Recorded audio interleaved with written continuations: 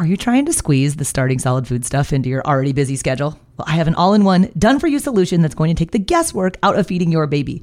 My online program is called Baby-Led Weaning with Katie Ferraro. It contains all of my baby-led weaning training videos, the original 100 First Foods content library, plus a 100-day meal plan with recipes, like the exact sequence of which foods to feed in which order. So if you want to stop trying to piece all this feeding stuff together on your own, I would be honored if you would join me inside of the program. You can get signed up at babyledweaning.co/program.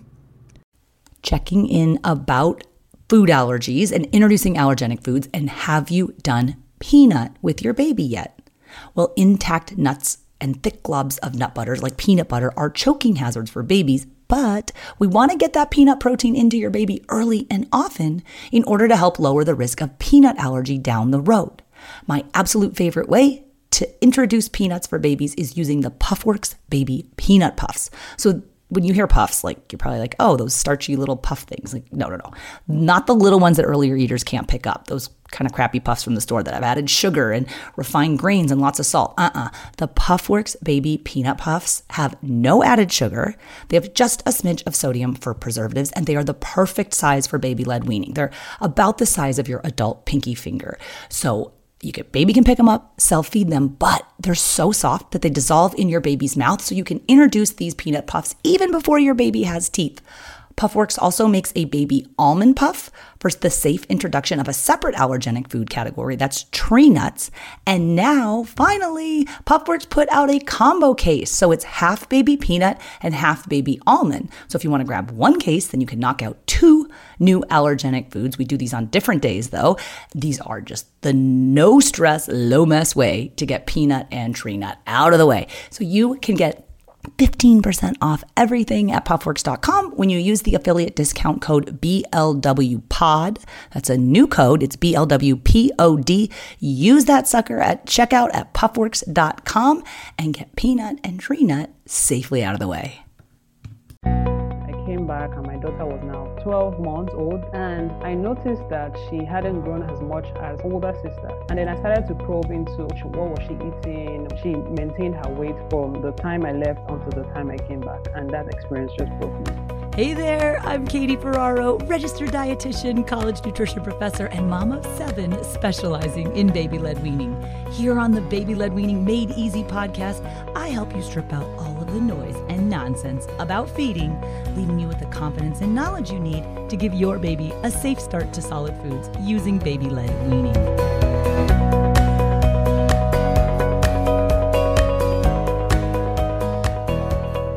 Hey guys, and welcome back to another episode of the Baby-Led Weaning Made Easy podcast. Today I have a very special guest with me, Latifat Okara. She joined me from Nigeria, her home country, where she runs a company called Nom Nom Babies, and she works to provide nutrition education and wholesome foods for babies in her home country of Nigeria and some of the more underserved populations there. So Latifat, she's also a mom of 2 small girls. She's a student at Harvard working on her master's in public health with an emphasis in nutrition. And she also works at the World Bank on projects related to helping to reduce malnutrition in the African region. So through her business, Nom Nom Babies, she helps to educate primary care providers and parents about preventing malnutrition. And she shared some incredible stories with me about how her own daughter was failing to meet growth milestones because of limited variety of intake when she was a baby. And there was a heavy reliance on this food called pap. In Nigeria, it's a maize cereal that parents will traditionally use to wean babies. And she'll explain about how it's very high in carbohydrates, fills babies up, but doesn't have the nutrition that they need to promote growth and development. And she gave some incredible insight into the work she's doing to help promote traditional and available foods that have more nutrition than just using corn. And so she's talking to you guys about how to feed babies foods like crayfish and brown beans and mixing egg yolk with plantains. I think you guys are really going to love Latifat's message, which essentially is that babies can eat so many more foods than we often give them credit for. In Nigeria, 1 in 5 children is malnourished. And as Latifat will share, through the work that she's doing in the process of unlearning and relearning, she's really working to help redirect how drivers like racial discrimination, cultural beliefs, poverty, and maternal education determine food choices and preferences for families in those underserved parts of Nigeria where she works. So I hope you guys enjoy this interview with Latifat Okara of Nom Nom Babies. Oh, and I asked her about her use of the word nom nom in her business name. And because, in the US, it has this kind of like super trendy, foodie connotation. And she laughed when I said that. And she said, oh no, nom nom is the sound of pleasure that a baby makes when she's discovering the joy of eating food. So with no further ado, here is Latifat Okara.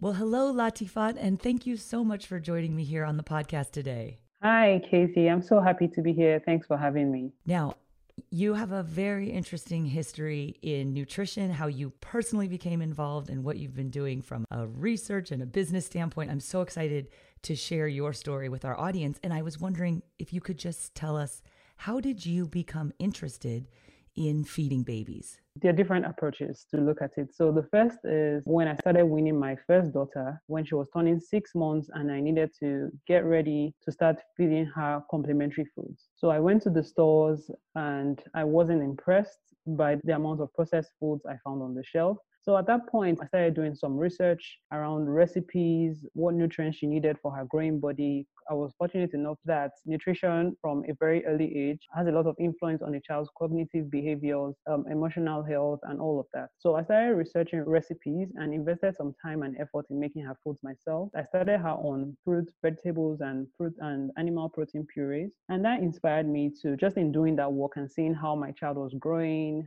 getting the right nutrients, I got inspired to start a nutrition education company and an online community called Nom Nom Babies. So, however, while I was doing all that, I started getting questions from some mothers who had similar concerns and needed to feed their kids healthy food as well. So I knew at that point that, okay, you know what, why don't I just go and get some more education around the concept of public health nutrition specifically. And that was when I moved to Harvard. However, my move to Harvard meant that I had to leave my second daughter now, who was 8 months old, in Nigeria with my family, who unfortunately didn't have so much knowledge about the importance of infant nutrition.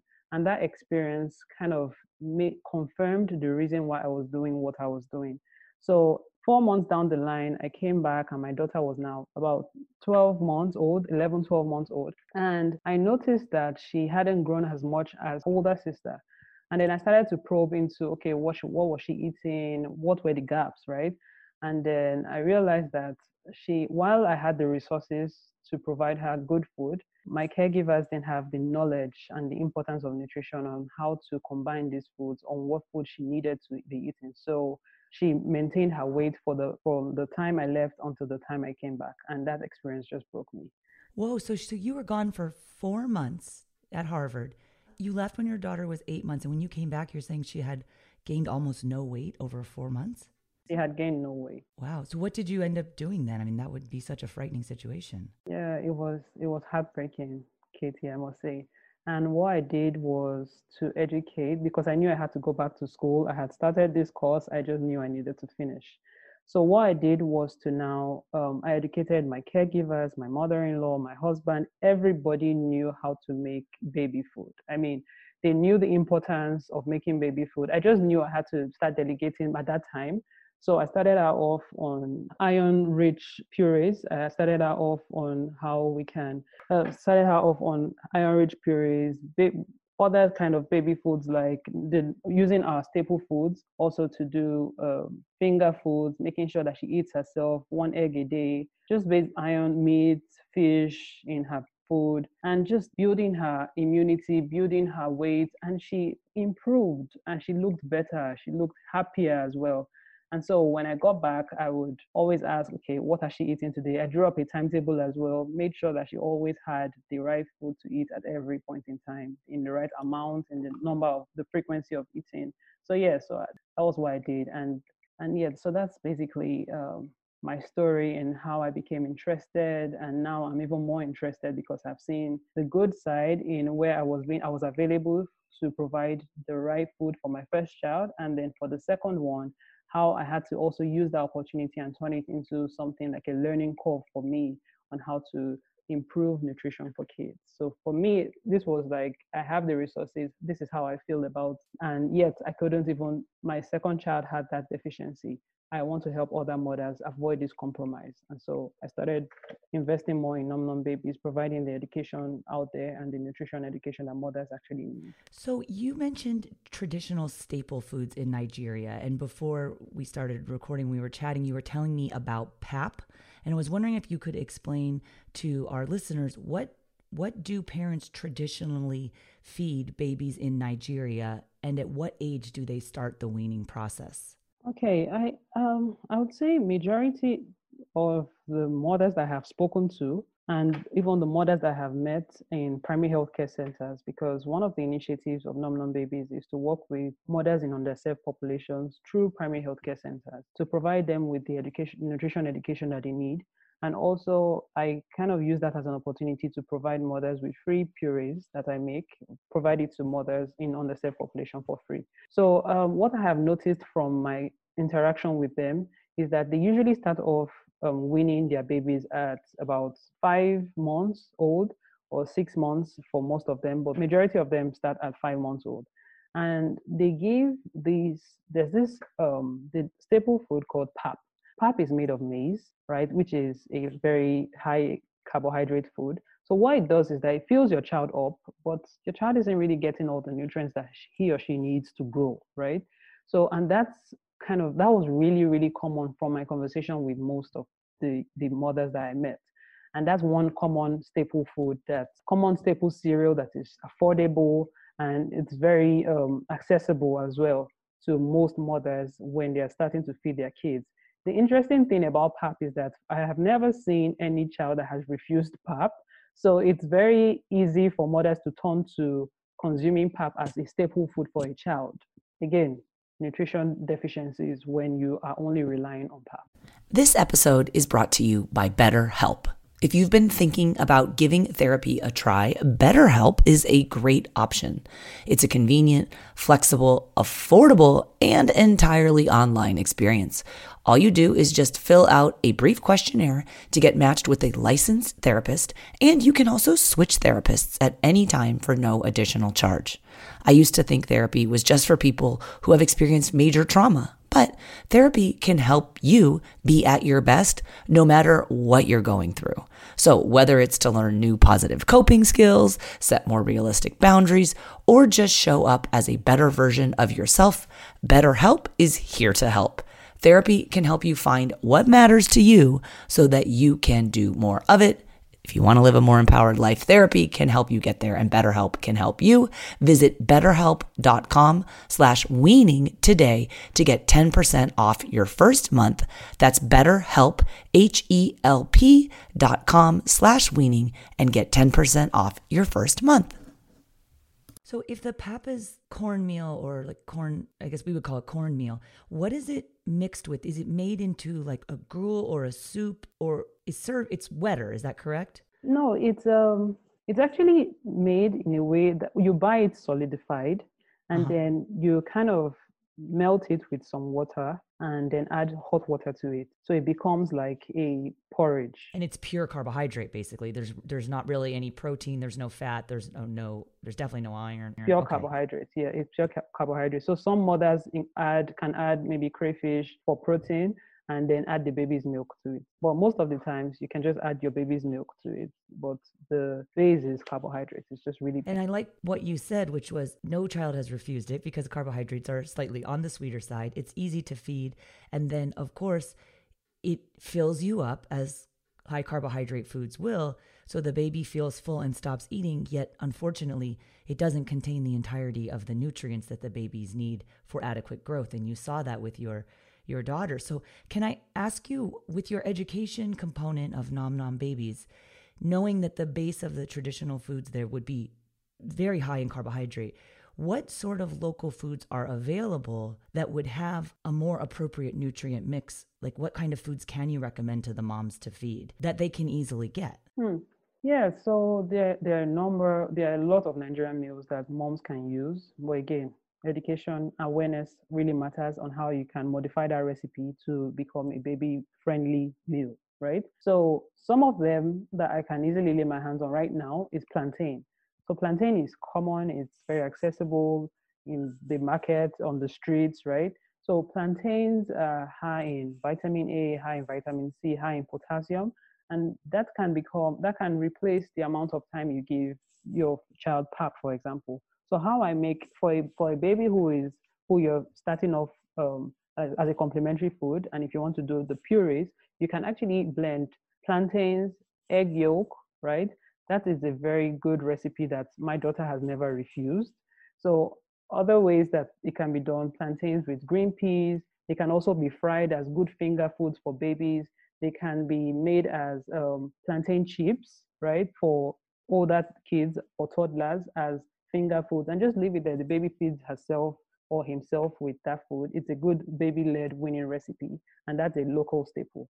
Another one is that is not carbohydrate is akara. Akara is made out of beans, right? So blended and fried beans is called akara. It's a snack and it's healthy and it can be used as a snack. It can be used as a main meal for a child who is maybe starting off trying to learn how to chew, how to feed himself, pincer grape. I mean, these are some some staples that can also replace the traditional corn-based Can meal I ask you for about kids. the akara?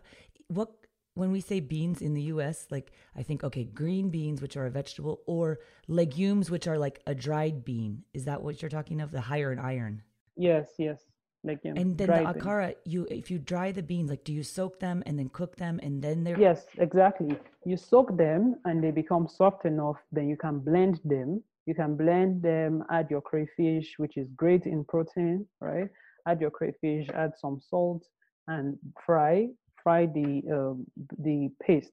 So you blend it and it becomes a paste thick enough to be fried, not watery for pancake or something like that, but thick enough to be fried in vegetable oil, and that can be a good snack for an older kid. Oh, that's amazing. And so you're getting some iron from the beans, you're getting protein and other minerals from the crayfish. That's fabulous. So, can I ask you a little bit about nuts? Because in the United States, we follow guidelines and guidance that shows us that the earlier introduction of particularly peanuts, as well as some of the allergenic foods, that helps prevent food allergy down the road. Are nuts part of the traditional weaning diet or something that babies would be exposed to early on in Nigeria or not? Some brands include nuts in their baby foods, but some brands don't. So, but if you're doing it homemade, that's absolutely, I think it's great to introduce nuts. So peanuts specifically, because that's the common one in Nigeria. So we don't, there's cashew nuts, but sometimes most of them are imported, so the cost is high. But I'm just really going to narrow the options to what is available and affordable for every average home in Nigeria. So peanuts, right? It's very affordable and it's available. It's something that should be introduced early enough, like you said, to because nuts are one of the allergenic foods. So the earlier you introduce them, there are studies that has shown that the earlier you introduce nuts, it helps the baby to become less allergenic to such foods later on. So, Latifat, can you tell me a little bit about your own personal experiences starting solids as a child and how that kind of set the stage for your later interest in public health nutrition? So I can only speak to what I was told as a child starting solids because I couldn't exactly remember. I was very selective with food. I wouldn't eat, and I was always falling ill, and so that was a big challenge for my grandparents then. And so I grew up in Nigeria, and one of the things that was very common is the use of traditional medicine as a way to heal or cure sicknesses that or cure children that you feel that okay they are always falling ill, right? And by doing that they will normally maybe have like facial scarifications for that child. So I had that facial scarification as a child, and that was how I started asking the question that what happened, why was my face scarified with marks. And so the answer was that, oh, you used to always fall sick as a child. You never liked to eat. You would always select your food. And so that was why we resolved to this method to make you better and to make you feel better. So anyway, growing up, I just didn't like that part of my story, but I decided to use that as a way to be determined that, you know what, I'm going to make a difference with my own children. I wouldn't term them as being fussy eaters. I would find ways to make sure that they're eating better rather than resolving to methods that might affect their self-esteem or self-image later on in life. Is facial scarification still a common practice in parts of Nigeria for picky eaters? I don't think so. Now, facial scarifications are done for several reasons. In some parts of Nigeria, it is done as a way to identify that child as being part of a certain culture, right? So it is common within some cultures. So if you're from a particular place, you would always have facial scarifications, regardless of the fact that you were ill or not. So in some other places, facial scarification was done as a means of treatment. So in my case, it was done as a means of treatment. In researching the work that you're doing, I came across a quotation where you said that it's important to understand how drivers like racial discrimination, cultural beliefs, poverty, and maternal education determine food choices and preference for families around the world. I was Mhm. curious if you had any insight on how we can dismantle these drivers, racial discrimination, cultural beliefs, etc., as it applies to feeding our kids or allowing the kids to learn how to feed themselves. Any thoughts there? Yeah, I would say one of the key things that we need to do is unlearning and relearning, right? And making sure that we put the information out there as much as we can. And the reason is because we have this belief or this notion where we associate being chubby and a child being full with being healthy, right? And that's just a cultural thing. So for people who grew up that way, they do not subscribe to baby-led weaning because the baby-led weaning approach really advocates and it buys into the idea of giving children control over their approach to food, which is great, right? But however, this could be challenging in cultures that subscribe to the idea that children are children, they do not know what they want, they do not know when they are full, and from my experience, that's not exactly the case. Like adults, children approach food when they are hungry. They would give you signs when they're full as well. Having that at the back of your mind, and this is where you're coming from, this is your knowledge, and you believe that children do not know what they are doing, they do not know when they are full. So you would insist on how much should be in their spoons because that's what we're used to and that's the culture. One of the key things that we can do to dismantle those kind of barriers is providing the information out there, on learning what we were used to and relearning new approaches on how to give children control. If we're able to do that, then we can advocate more on how kids can take control of their foods. Children can have good relationship with food and become adventurers. They can explore with their food, and that would eliminate the barriers of cultural beliefs. On the other hand, maternal education, there have also been studies that show that as much as we can have a good food product, which is one of the experiences that I had when I started Nom Nom Babies, providing the food wasn't just enough. So mothers, fathers, or the caregivers, whoever is in charge of taking care of that child and making sure that child eats the right food needs to be aware of what food the child needs. So that's where maternal education. So again, on learning, relearning, putting the information out there, just keep doing what we're doing, making sure we're reaching as much people that we can would gradually dismantle these drivers that are barriers that seem like barriers to help optimal nutrition for children. And I love the way you say unlearning and relearning, because one thing that I'm always so impressed with is parents who will say, gosh, my baby can eat so many more foods than I give them credit for. And your story has the same underpinnings. You say usually they're just having a maize, the pap, which is just carbohydrate. And here you are showing people, gosh, this is how you can incorporate crayfish and beans and egg yolk and all these different foods that we just assume a baby can't eat it because we've never seen otherwise, or we've been told that, or it's been passed down from generation to generation. So I love that the message that we're both sharing globally is no, your baby can do so much more than we give them credit for. Can you talk a little bit about food access in Nigeria? Because of course, it's wonderful to feed your baby high protein foods and iron foods and fruits and vegetables, but what are the real issues about access in the communities that you're working in? So, as much as we talk about proteins, your child needs iron, your child needs this, and your child needs that, but Nigeria is still characterized by high reliance on food imports, and that's just the way it is right now. So, and that's malnutrition is a widespread issue in the entire country, especially in the rural areas, and where vulnerable people are, where that puts people in vulnerable positions of chronic food shortages. And so there's just really an imbalance because of the total lack of food supply.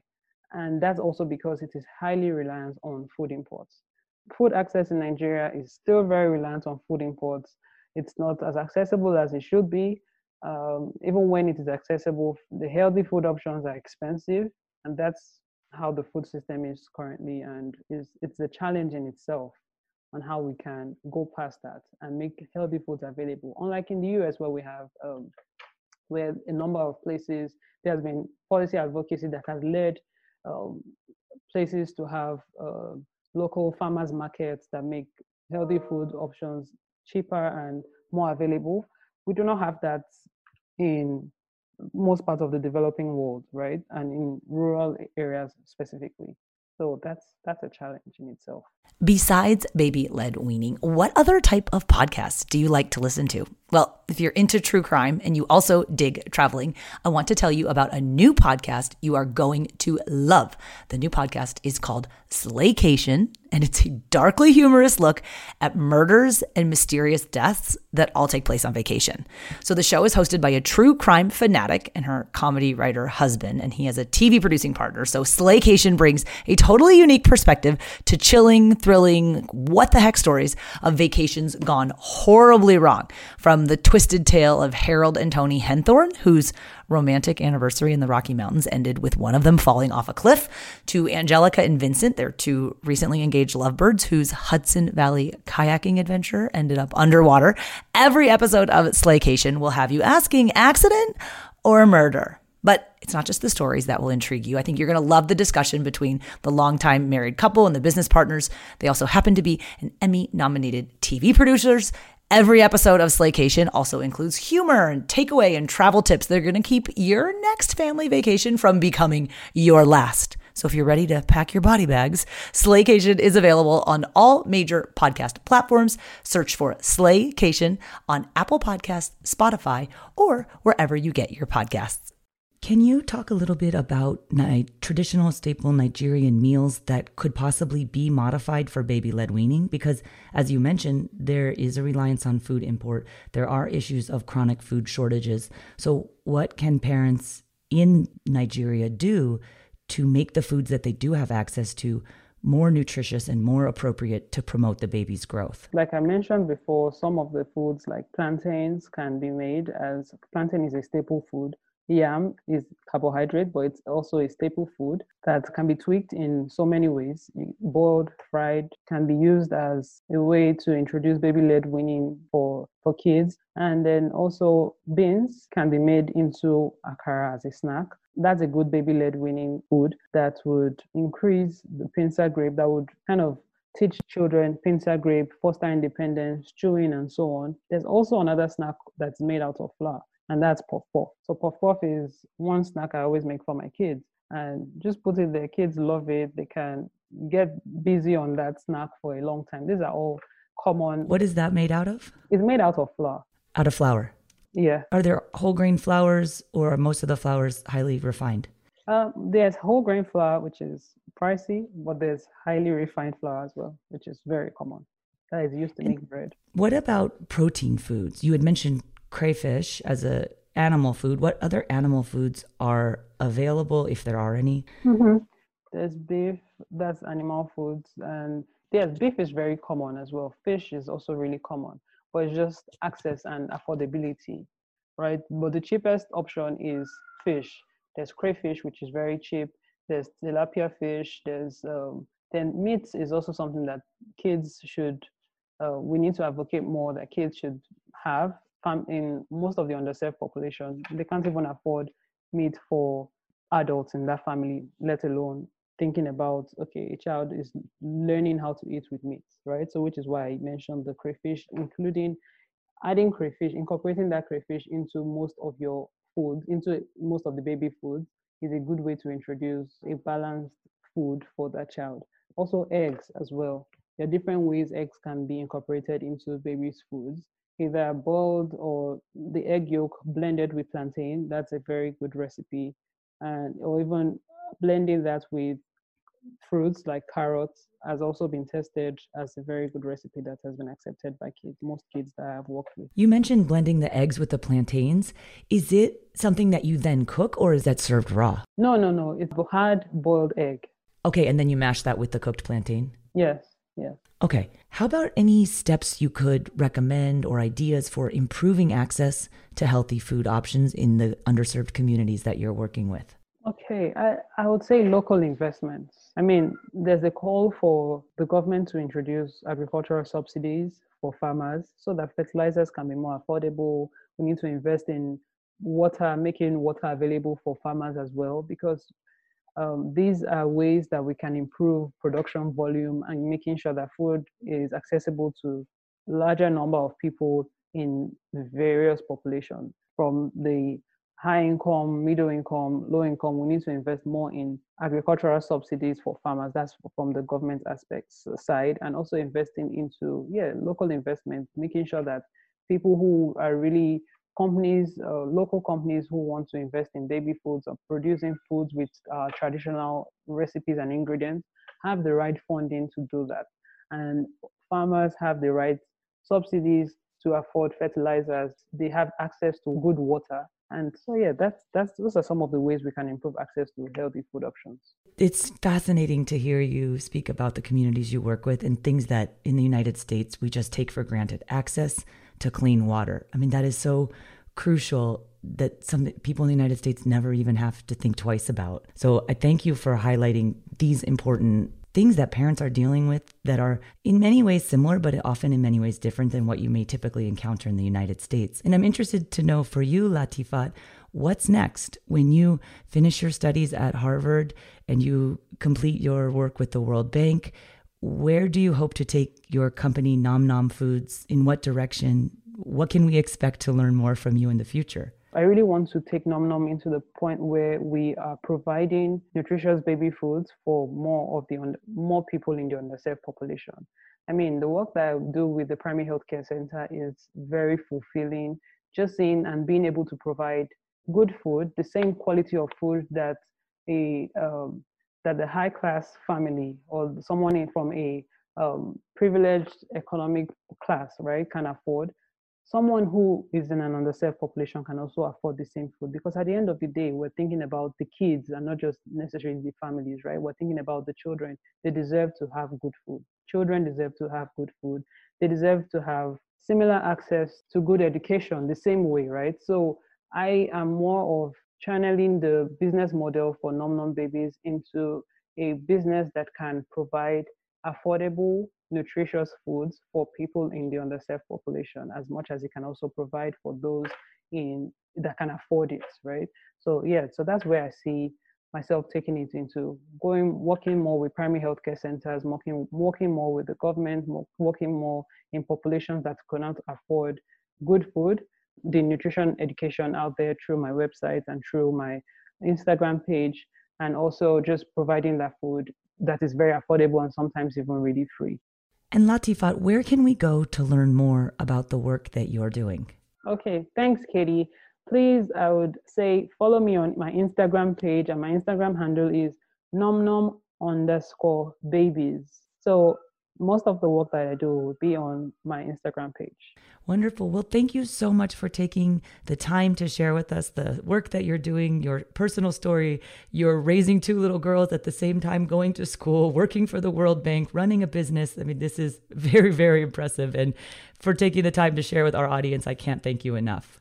Thank you so much. Thanks. It was really nice talking to you too. And I really admire the work that you're doing. Well done. Thank you. Wonderful. Thank you so much. I have another question though. In Nigeria, is the term nom nom used? Like, is that a term that they're familiar with, the people you work with? Yeah, okay. Nom nom is kind of the sound that babies make when they're enjoying their meal. So that's where that name comes from. I love that. It has a very different connotation in the US, kind of ascribed to like the foodie population. And I've never heard it described as basically it's what babies say when they're enjoying and eating food. I love that. Yeah. All right. Well, thank you so much. I really appreciate this. Thank you. Thanks. I really enjoyed doing this too. Wow. Well, I really hope you guys enjoyed that episode with Latifat Okara. I learned so much. I mean, her story about facial scarification as a way to treat picky eating, like, oh my gosh. And then I don't know if you guys caught the timeline, but basically when her second baby was born, then the baby was 8 months old, then Latifat moved to Boston from Nigeria and had to leave her baby at home with her family. And then 4 months later, when she returned, so she's going to Harvard and then she comes home and her baby hasn't grown at all. She literally told me, she's like, she hadn't even gained hardly any weight.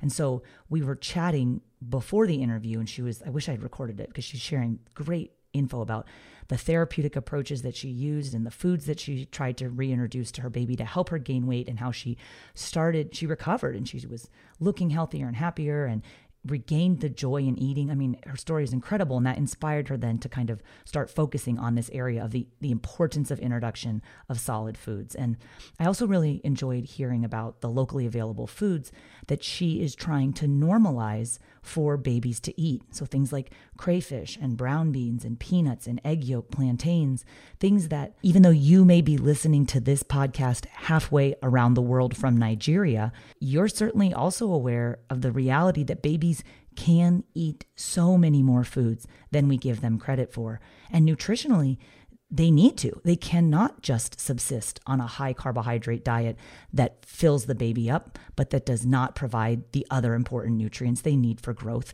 during that crucial weaning period.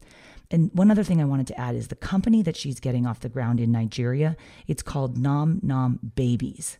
So if you're on Instagram, it's at nom_babies.